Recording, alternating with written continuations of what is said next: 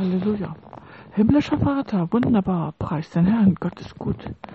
Schöpfer des Himmels und der Erde, du hast nichts dem Zufall überlassen.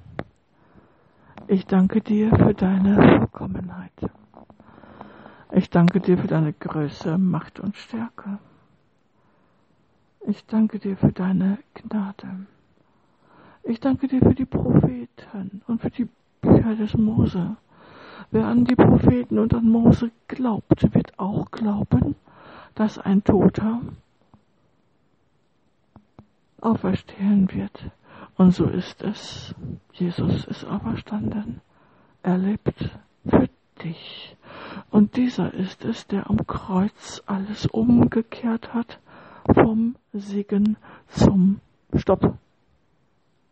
Umgekehrt hat vom Fluch zum Segen. Amen. Himmlischer Vater,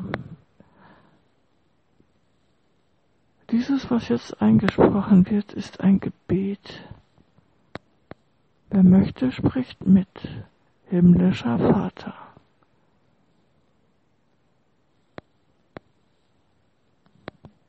Im Namen Jesus Christus will ich den Sinn meines Lebens verstehen. Bitte berichte es mir. Danke und Amen.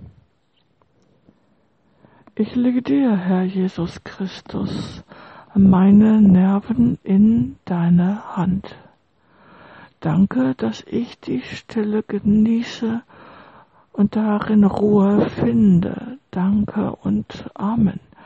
Wer möchte, darf auch gerne seinen Vornamen eintragen.